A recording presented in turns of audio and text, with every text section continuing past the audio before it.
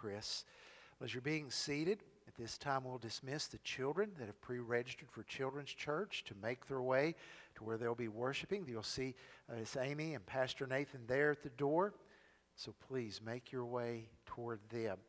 As they're going to children's worship, just wanted to give you an update on my daughter Emma. She is continuing to do well.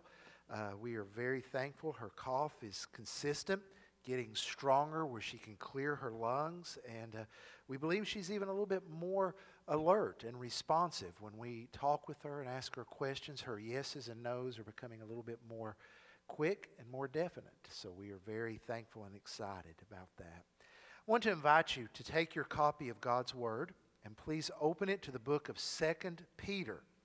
2 Peter chapter 1. And this morning I'll be reading verses 16 through 21. Last week I began a sermon series entitled Navigating a Changing Culture. Now this is a little bit different than what I normally do. Starting last week and then going through February 14th, we're going to be looking at some issues that are in our culture that as Christians we face that can be a challenge to us sharing the gospel and quite frankly can sometimes cause us to even question what we believe. Now, if you've attended Trinity before, you know that typically I preach expository messages. What that means is I open a text, we read it together, and then I work my way through that text. So I want to tell you these next few Sundays are going to be a little bit different. I won't be expositing a text. We may be looking at different passages. I may be bringing in different lines of evidence and reasoning. So please understand this is a little bit out of the norm and out of, in some ways, my comfort zone. In fact, what I'm doing this morning and in the weeks ahead is really more what I would be doing in a classroom when I used to teach. So we'll just consider ourselves classes in session. And we will go from there. If you need to go to the restroom, you'll need to lift your hand and ask. No, just kidding. Let's read 2 Peter chapter 1, verses 16 through 21. Follow with me as I read. For we did not follow cleverly devised myths when we made known to you the power and coming of our Lord Jesus Christ. But we were eyewitnesses of His majesty. For when He received honor and glory from God the Father, and the voice was borne to Him by the majestic glory, "This is my beloved Son, with whom I am well pleased," we ourselves heard this very voice, born from heaven, for we were with Him on the holy mountain. And we have something more sure, the prophetic word, to which you will do well to pay attention as to a lamp shining in a dark place until the day dawns and the morning star rises in your hearts, knowing this, first of all, that no prophecy of Scripture comes from someone's own interpretation. For no prophecy was ever produced by the will of man, but men spoke from God as they were carried along by the Holy Spirit. Would you bow with me and let's pray? Father, thank you for the great love you have lavished upon us. We know that your love for us isn't because we have earned it, nor because we deserve it.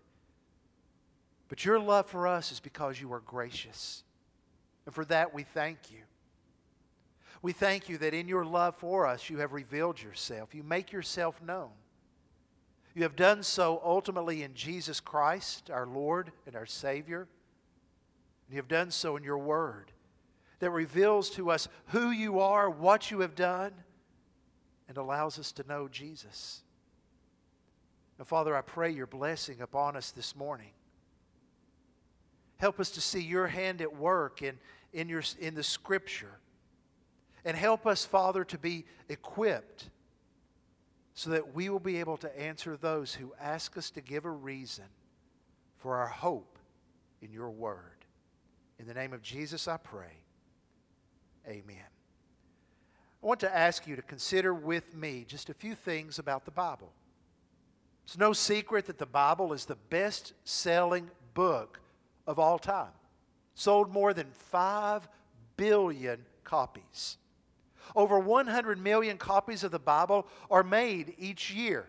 And by the way, did you know that the Bible is also the most stolen book taken from hospitals and hotels all around the world? It's been translated into 532 languages. It's been partially translated into 2,883 languages. According to Amazon, it is the most highlighted book among Kindle readers. Ironically, the largest producer of Bibles in the world is China, producing 12 million copies that it exports around the world. The Bible has inspired more songs than any other book. And it is also the most questioned book of all time. When you make a statement about your faith and you back it up by saying, well, that's what the Bible says, the person to whom you're speaking may look at you and say, well, so what? I mean, after all, isn't the Bible just a human book? Yeah, it's inspired and it's beautiful like the works of Shakespeare or a symphony written by Beethoven. But isn't the ethic and the beauty of the Bible spoiled by its pre-scientific worldview? Or someone else may look at you and say, why do you even believe the Bible? After all, isn't it just full of myths and legends? Or they may be well versed in what's been happening culturally over the last 15 years, and they may answer, well, why do you believe those books? What about the lost Gospels like the Gospel of Thomas or the Gospel of Philip? After all, weren't the 27 books of the New Testament determined at the Council of Nicaea under the command of the Emperor Constantine in order that he might consolidate his political power? Now, if those questions were posed to you, how would you respond? You may just shrug your shoulders and say, well, you know, I don't know about all that. It's just the Bible. I was taught the Bible by my mama. Her mama taught her the Bible. I just believe the Bible. Amen. Hallelujah. In other words, you would appeal to tradition. But isn't that what the followers of Islam might say? Wouldn't a reader of the Quran look at you and say, well, I was taught the Quran by my father whose father taught him? You find yourself at an impasse. Or you may answer another way. You may say, well, you know what? The Bible changed my life. You would argue from experience. I read it and I encountered God and it transformed me. And if that's the response you would give, I would ask you to consider this story of a young man born in Nebraska. Before he was 5 years old, his family uprooted and moved to Milwaukee. And shortly after that move, his father was tragically killed in a streetcar accident. His mother couldn't cope with what had happened. She was committed to a state institution. This little boy and his siblings were then doled out among foster homes throughout the city of Milwaukee. The minute he turned 18, he left the foster home that was giving him care and he went to New York City where he became involved in crime, theft, drugs, gambling, even working as a pimp. Before the age of 20, he was arrested and began serving an 8 to 10 year prison sentence. While he was in prison, he was introduced to the writings of Elijah Muhammad, the founder of the Nation of Islam. Those writings changed his life. When Malcolm Little was paroled, he was a changed man. No more drinking. He became a strict vegetarian. No more stealing. He changed his name to Malcolm X. And his testimony was, the writings of Elijah Muhammad changed him. So you find yourself at another impasse. So what are we to do when we are asked why we believe the Bible? Now, I phrase that statement in that way intentionally. I'm not up here to defend the Bible. I believe what Charles Haddon Spurgeon, the great 19th century preacher, said was very true. You don't defend the Bible any more than you defend a lion. You simply let the lion loose. But in the spirit of 1 Peter 3, verses 15 and 16, where we are told to be able to give a reason for the hope we have, I hope today that we will be better equipped to explain why we choose to believe the Bible. And I want to start with the definition. This definition I'm about to share with you comes from Dr. Voddie Baucham, pastor, author, teacher. Currently, he's the dean of the seminary at the African Christian University in Zimbabwe. He has written this definition, and it comes from 2 Peter chapter 1, verses 16 through 21.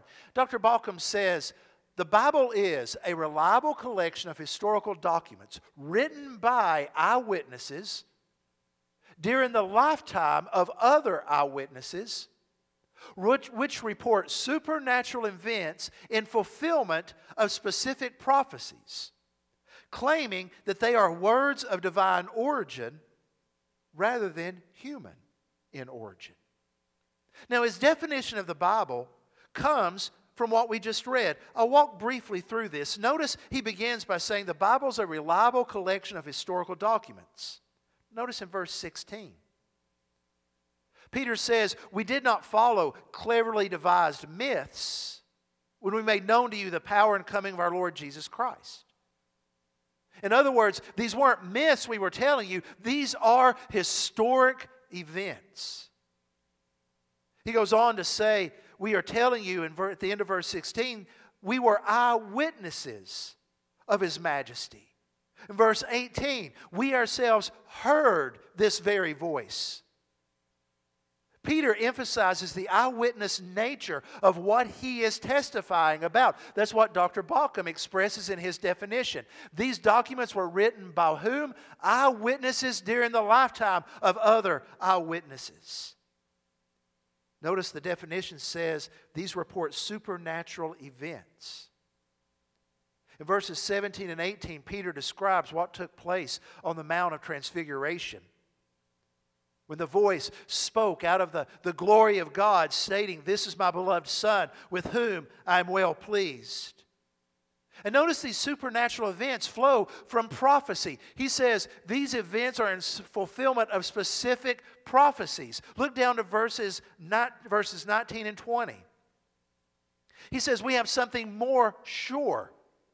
More sure than what? More sure than experience. What can be more certain than experience? Notice the answer. The prophetic word. Prophecies.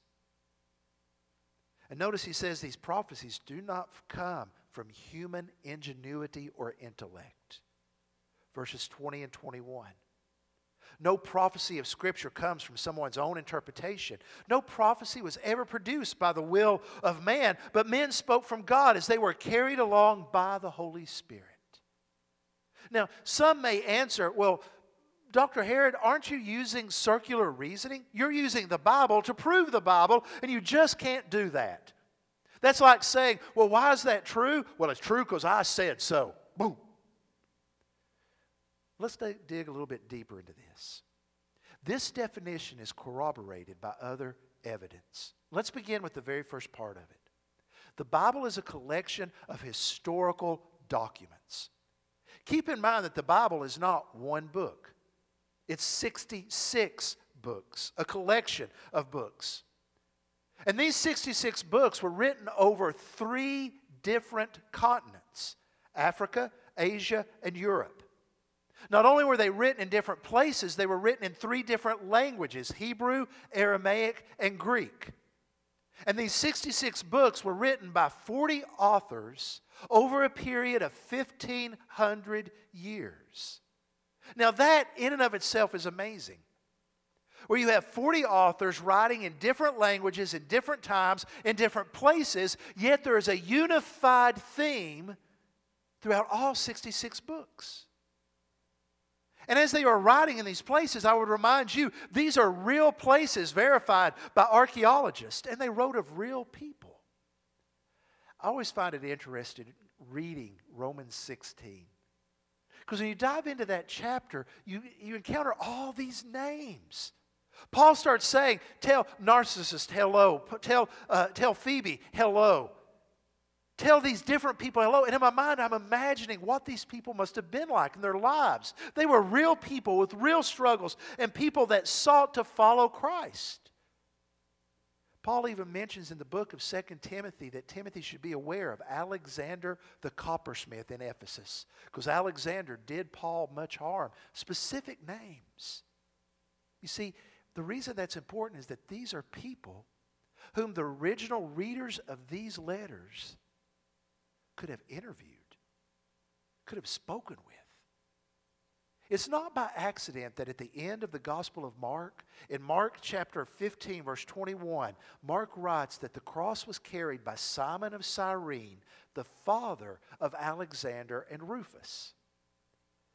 Why in the world would he tell us that Simon of Cyrene is the father of Alexander and Rufus? Could it be that Alexander and Rufus were a part of that church? And Mark is saying, go ask them. Their daddy helped carry the cross of Jesus. Interestingly enough, in that passage in Romans 16, Paul mentions a Rufus living at Rome. Now, is it the same person? I don't know. Could it be? Possibly. But the point is this. These are people that are living. Go ask them. Interview them. That's why we believe that, along with Dr. Balcom's definition, the Bible was a reliable source of documents, or reliable documents written by eyewitnesses during the lifetime of other eyewitnesses. Now, think about it. In a court of law, we recognize that eyewitness testimony is a valuable tool in establishing what really happened. If you have an event and you can supply, say, 5 eyewitnesses to that event, you have a pretty substantial case.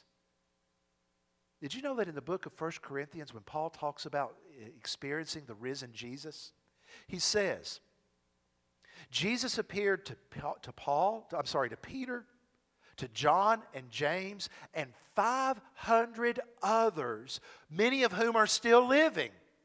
You know what he's saying?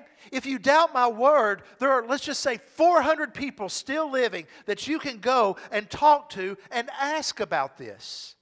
They are alive. Verify this. We're not making this up. And there's a good chance that Luke, the author of the Gospel of Luke and Acts, did just that. Luke begins his gospel by saying, inasmuch as many have undertaken to compile a narrative of the things that have been accomplished among us. In other words, many people have started to write this down. He says, just as those who from the beginning were eyewitnesses and ministers of the word have delivered them to us, it seemed good to me also, having followed all things closely for some time past, to write an orderly account for you, most excellent Theophilus. You know what Luke's saying? I investigated this. Luke took his doctrinal and medical skills and investigated what was being written about and what was being told. The emphasis is on eyewitness accounts. Now that's crucial when you get to the issue of what is considered canon. Now canon may not be a word you're familiar with. Canon refers to a standard, a rule of measure. You may read or hear people talk about the Old Testament canon or the New Testament canon. When used in regards to Scripture, it refers to these books that are closed. In other words, these are the standard. They're not going to change. That would be like saying, well, we've established that a foot is 12 inches, but now we've decided to change it to 13 inches. No, there is a canon established, a standard by which you can gauge truth. Take, for example, if you were to go and to purchase a 2-liter bottle of Diet Coke. And as you're looking at the bottle, you start thinking, I don't think that's 2 liters. And because you're like me and you're a little bit obsessive compulsive, you decide that you're going to fly to France, to visit St. Cloud, France, to go into the International Institution of Measurements and Weights, because there they have the standard of what a 2-liter bottle is. So you can compare your bottle of Food City Diet Coke with the real thing. That's the idea of a canon. So the Scripture is a canon. It's established, not to be added to or taken away from. So the question is, why these 66 books? Why did these become canon? Now, due to time constraints, I'm only going to focus on the New Testament.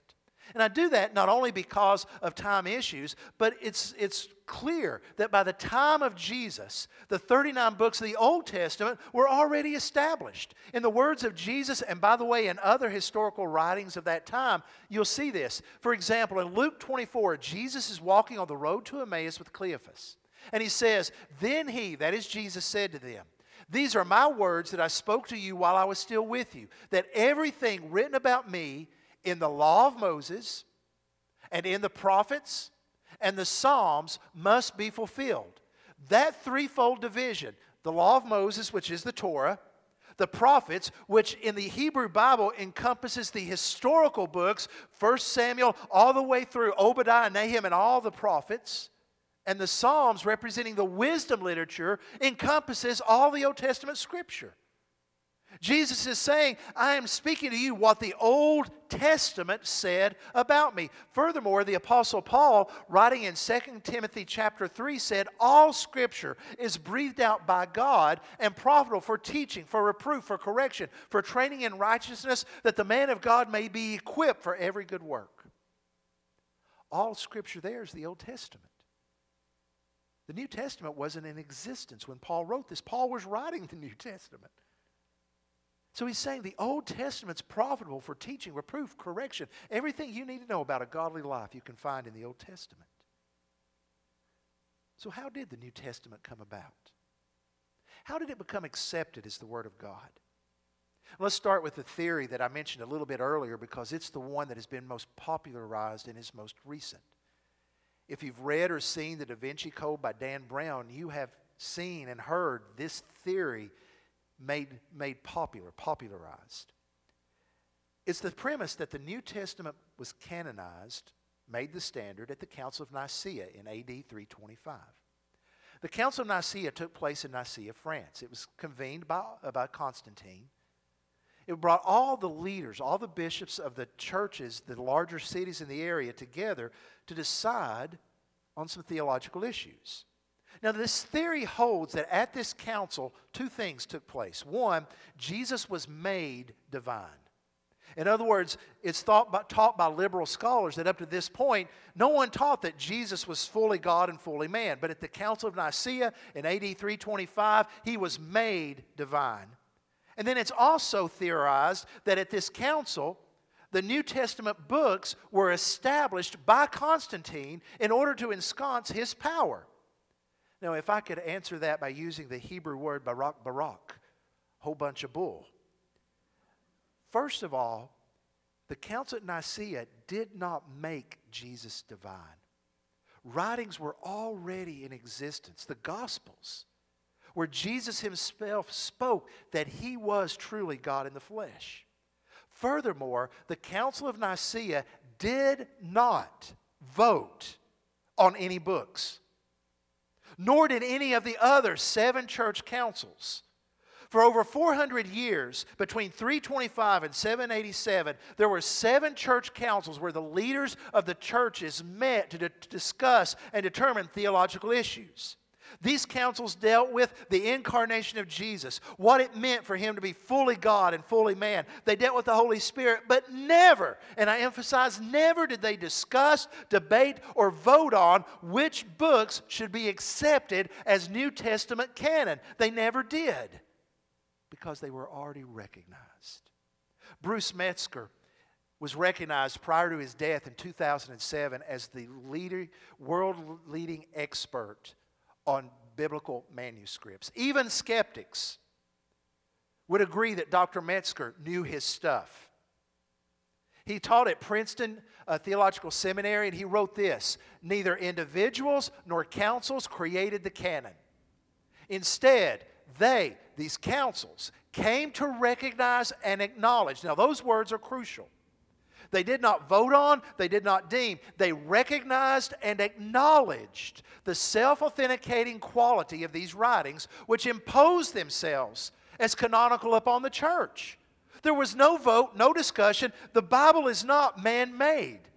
It's revealed by God and acknowledged by humanity to be divine in its inspiration. And what Dr. Metzger is writing here simply echoes the writings of the early church fathers. Those who came along after the apostles, men like Papias, in AD 120 says he knew of 4 Gospels. It's AD 120, well before 325. Also, you have the witness of Irenaeus of Lyon and Clement of Alexandria. In AD 180, they both wrote that 4 Gospels are accepted by all. Once again, in Origen, in AD 240, he mentions 23 of the 27 New Testament books. And Athanasius, in 327, wrote a letter celebrating Easter. And in that letter, he listed all 27 New Testament books that were accepted and recognized as authoritative.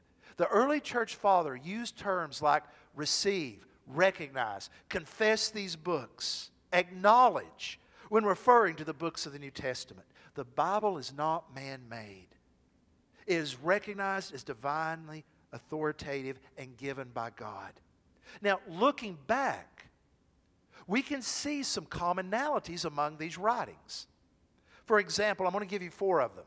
Some common traits in the New Testament books. They were written by an apostle or someone closely associated with an apostle. Let me explain what I mean. Remember, we talked about eyewitness accounts. An apostle is not someone who just says, hey, I think I want to be an apostle. Start calling me Apostle Mark. Well, that's not the way it worked. Now, on one sense, I recognize that because the word apostle literally means sent with a message, we're all apostles in that sense. But we do not carry the authority that the 12 apostles and Paul carried. That's because to be considered an apostle, there were 3 pieces of criteria. 1, you had to actually have seen Jesus physically. Paul did on the road to Damascus. The apostles walked with Jesus, talked with him, even felt the wounds in his hands. Furthermore, an apostle was directly commissioned by Jesus. Not everyone who saw Jesus in the crowds was commissioned to be an apostle. There were 12 that were called. So you had to be directly commissioned by Jesus. And by the way, Paul was on the road to Damascus. And finally, an apostle had to work miracles to validate that calling. You find this throughout the Scripture. So we see that these apostles wrote as eyewitnesses. Now, notice and remember earlier I said someone closely associated with an apostle. Luke was not an apostle, but he was closely associated with Paul. And Luke said, I investigated this. Take Mark, for example, the Gospel of Mark. There's some evidence, and I tend to lean this way myself, that Mark actually wrote Peter's Gospel. Because at the end of 1 Peter, Peter mentions Mark, his son in the faith. So there was apparently a very close, a mentoring relationship between the Apostle Peter and Mark. So I think it's very plausible that Mark simply wrote down the gospel as Peter told him. So we see that the books of the New Testament were written by an apostle or someone closely associated with an apostle. And there's also an incredible doctrinal consistency among these books. For example, 1, monotheism. If these books had wanted to gain a wide reading, there would have been no problem becoming polytheistic. Just say Jesus is another God. But they didn't. They held to strict monotheism. There was one God. That's in continuity with the Old Testament. By the way, they were in agreement with the person of Jesus, that he was fully God and fully man. If you read the lost Gospels, like the Gospel of Peter, the Gospel of Philip, the Gnostic Gospels, first of all, keep in mind that they were written in the 200s. Going back earlier, remember, by 120 AD, Papias said he knew of 4 Gospels. The Gnostic Gospels came along at the minimum of 80 years after Papias said that. Furthermore, when you read those Gnostic Gospels, Philip and Thomas, you'll find they deny the humanity of Jesus. Many of them present Jesus actually as a ghost-like figure who, when he walked upon the beach, didn't leave footprints. So these books compromised the truth about who Jesus is. But what you see in the New Testament is the truth that Jesus was fully God and fully man. There's also continuity with Israel. You see this continuity between the testaments as the New Testament is written and as the church grows. Furthermore, they are consistent in the truth that salvation is by faith in Jesus alone. The Gnostic Gospels will emphasize works and secret knowledge, but not so with the New Testament. It is consistent in its message. Two other things I'll mention briefly. Common traits of the New Testament books, they were universally accepted. Now, yeah, some areas of the Roman Empire struggled with accepting Revelation, for example, and I think we can see why, because it's hard to understand. But 27 books came about in agreement among the church all across the Roman Empire, stretching from India all the way into England. Now think about how hard it is to get one church body to agree on one thing. And now you have empire-wide agreements upon 27 books.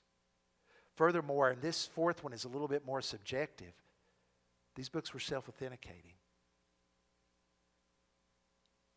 When you read them, there was something in your heart and your spirit that was moved, that pointed to that these are the Word of God. And we acknowledge them. We receive them. But no vote upon them.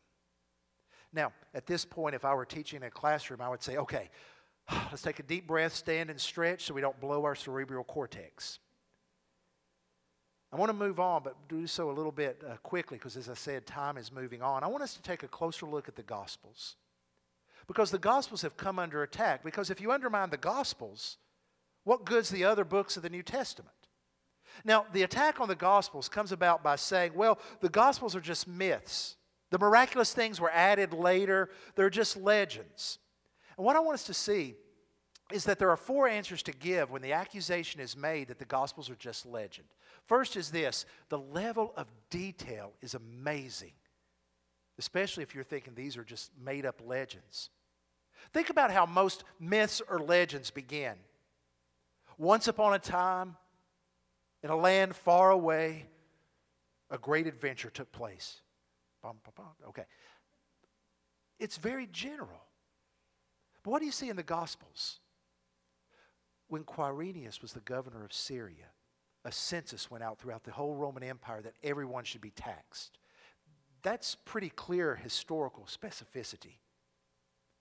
And this taxing took place while Joseph was engaged to marry his wife, and she was pregnant. And so they got up and they went to Bethlehem because he was of the house and lineage of David. There is great detail in the Gospels. Even in the Gospel of John, when they record that Peter is standing next to a charcoal fire when he denies Jesus, and when Jesus appears to him on the sand and the beach at Galilee, once again, there's a charcoal fire. Now understand that when you want to propagate a lie, you want to be very general. Because the more detail you give, the easier it will be to shoot holes in the lie. The Gospels are full of detail. There's another thing, the role of women. At the time the Gospels were written, women were not considered valid eyewitnesses. The testimony of a woman would be ruled out in court. Women, in fact, could not testify in court. So consider something. Who were the first witnesses of the empty tomb? Mary, Mary Magdalene, and Salome. If you're wanting to create a myth, a story to be believed, why would you have your first eyewitnesses be a group that would be written off from the beginning? That would be nonsensical. Furthermore, when you read through the Gospels, and in fact the remainder of the New Testament, you'll see a prominent role that women had in the growth of the church. For example, many don't realize, but in the Gospel of Luke, it makes mention of a group of women that traveled with Jesus and the apostles, supporting, underwriting the ministry of Jesus financially. That's amazing. Jesus could make coins appear in fish's mouth, but how did he choose to work? Through a group of women who were of means so that they could actually pay for things the disciples and Jesus would need. Consider also the portrayal of the disciples. They're not exactly role models in courage. They had failings. They fell out with one another at times. They scattered at the crucifixion. Even Paul recognizes that he had to confront Peter because Peter was wrong on something. And then Paul himself later on recognizes that he mistreated John Mark. You see, these were men that were not painted as these invincible heroes of the faith. They stumbled. They're portrayed as real people. Once again, that's not something you would want to do if you were saying these are the men that were given the ministry of carrying on the gospel. And then we come back to the testimony of eyewitnesses. Now, next week, we're going to talk about Christianity and science. But if I could just whet your appetite a little bit, this role of eyewitnesses is crucial in answering the scientific question. Because some people say, well, science has disproven the New Testament. Science can't do that. The scientific method is to look at what is measurable, observable, and repeatable. You can't do that with history. You can't observe history. It's already happened. It's not repeatable, so you can't do that. So what do? Historical methodology relies on eyewitness accounts to establish the veracity of what did or did not happen. That's why eyewitness testimony is so crucial. Now, many at this point will say, well, we buy that, Pastor Herod, but after all, the testimony of the eyewitnesses has been corrupted. What you have, you can't trust. It may have started out true, but over time it has been changed. And they often use the analogy of a game that used to be played called telephone. You would get a group of people in a room, and they would sit in a circle, and I may lean over to my friend Gabriel here, and I may whisper a story to him. And then Gabriel would tell it to Bonnie. Bonnie would tell it to Kyle. Kyle would tell it to Candace. Candace then to Lisa. Lisa then to Laura. Laura to Nathan, to Julie, and then back to me. And guess what would happen to the story by the time that it went all the way through that? It would have changed. And they say that's exactly what happened to the New Testament. Because all we have are translations of translations. That's not accurate. I preach from the English Standard Version of the Bible. I think it's a very readable and accurate translation. But this translation was not made from the King James Bible. This translation was made from the Greek, Hebrew, and Aramaic documents. As was the NIV. The King James Version was translated from the Greek and Hebrew and Aramaic documents. The New Living Translation was translated from those documents. Now, once again, a person may say, well, Pastor, we don't have the original documents. And I would say, that's absolutely correct. So the issue then is, can the manuscripts be trusted? I want to move through this quickly. And by the way, Chris is going to work with me to get this PowerPoint online so you can access it and look into it a little bit more. So can the manuscripts be trusted? First, consider this. There are over 6,000 New Testament manuscripts. That's the New Testament alone. If you add in the Old Testament, you have over 20,000 biblical manuscripts. Now let's do a little bit of comparison. When it comes to Caesar's Gallic Wars, Julius Caesar's account of the wars in France, there are 10 copies in existence. 10. When you take a look at Aristotle's Poetics, there are less than 10 copies. There are fragments that are pieced together. The works of Socrates, no copies. The only thing we know about Socrates is what we know through Plato or Aristotle. That's it. Now, the reason that's important is this. How do you determine if a manuscript is accurate? You compare it with different manuscripts. So when you have 6,000 New Testament manuscripts, those manuscripts have been found all the way from England down into Sinai and even over into Asia. And when those 6,000 manuscripts are compared, they do not contradict one another. Now, yes, there are differences in grammar sometimes. Words are misspelled. Sometimes homonyms are inserted, like bear, B-A-R-E for B-E-A-R. Because they are listening as the monks were copying. But there is no difference in doctrine or the content of what is recorded. That in and of itself is amazing. Now, I've got one more thing I wanted to present to you to consider. It's an accepted premise that an account that is written closer to the actual event is more than likely to be accurate, more accurate than one written later. You understand? So if I see something and I write it down an hour later, I'm going to remember it better then than I will, say, 6 months from now. So let's, keeping that in mind, consider this. The Gallic Wars that we mentioned just a moment ago, written by Julius Caesar, there are 10 copies of it. The oldest copy we have in existence was written 900 years after Caesar invaded Gaul. 900 years. Poetics by Aristotle.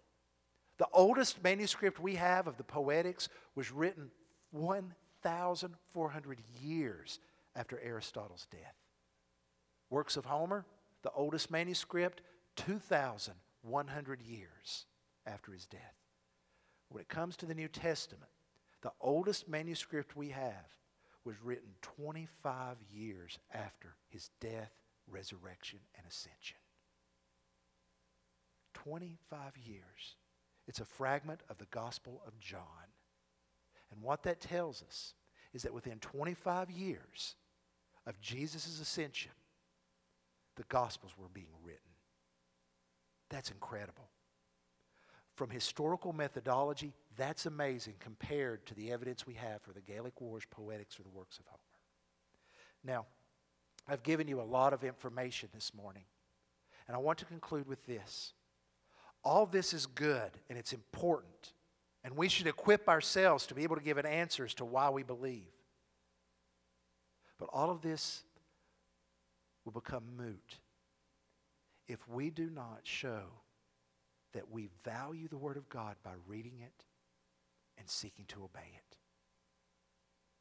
If we can give all these lines of arguments, but we don't seek to love our neighbor and to obey Christ, we are simply clanging cymbals that accomplish nothing. So I ask you this morning to let this message renew a passion within you to dive into God's Word and to live it. Would you bow with me in prayer? Father, thank you for loving us enough to give us your Word. And I thank you that we can have confidence in your Word. That you worked supernaturally through over thousands of years so that what we need would be recorded so that we might read it and, Father, be transformed by it. Father, thank you for loving us. And Lord, I pray that Jesus will be glorified and honored in all things.